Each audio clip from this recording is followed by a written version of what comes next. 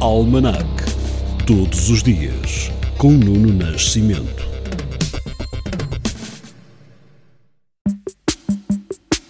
No dia 28 de julho de 1131 é fundado o Mosteiro de Santa Cruz, em Coimbra, da Ordem de Santo Agostinho, base de apoio a Afonso Henriques, na fundação da nacionalidade.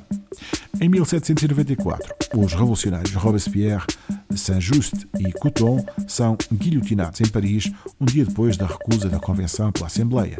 Termina então a política de terror. Se julgava que apenas no 11 de setembro Nova Iorque assistiu a embates de aviões em edifícios, fica a saber que neste dia de 1945, um bombardeiro do exército norte-americano chocou com o Empire State Building. Nessa altura morreram 13 pessoas. Por cá, em 1986, 3 guardas prisionais são abatidos a tiro numa fuga sangrenta da cadeia de Pinheiro da Cruz, em Grândola. 5 reclusos, entre os quais Faustino Cavaco, fogem após arrombarem o armeiro. Em 28 de julho de 2005, o Parlamento português aprovou o projeto de limitação de mandatos dos autarcas. Teria efeito prático a partir de 2013 e provocou uma verdadeira revolução no panorama autárquico português. Em 2008, Portugal surge como caso de sucesso num estudo do Banco Mundial pela medida Empresa na Hora, lançada em 2005, que permitiu reduzir o número de procedimentos e o tempo de espera para iniciar um negócio. Já em 2014, morre aos 93 anos Theodore Van Kirk, o último membro da equipa de pilotagem do Enola Gay, famoso por ter lançado a primeira bomba atómica sobre Hiroshima em 6 de agosto de 1945. O nome do avião haveria de ficar associado a um grande sucesso musical dos anos 80, dos Orchestral Maneuvers in the Dark, que agora ouviremos.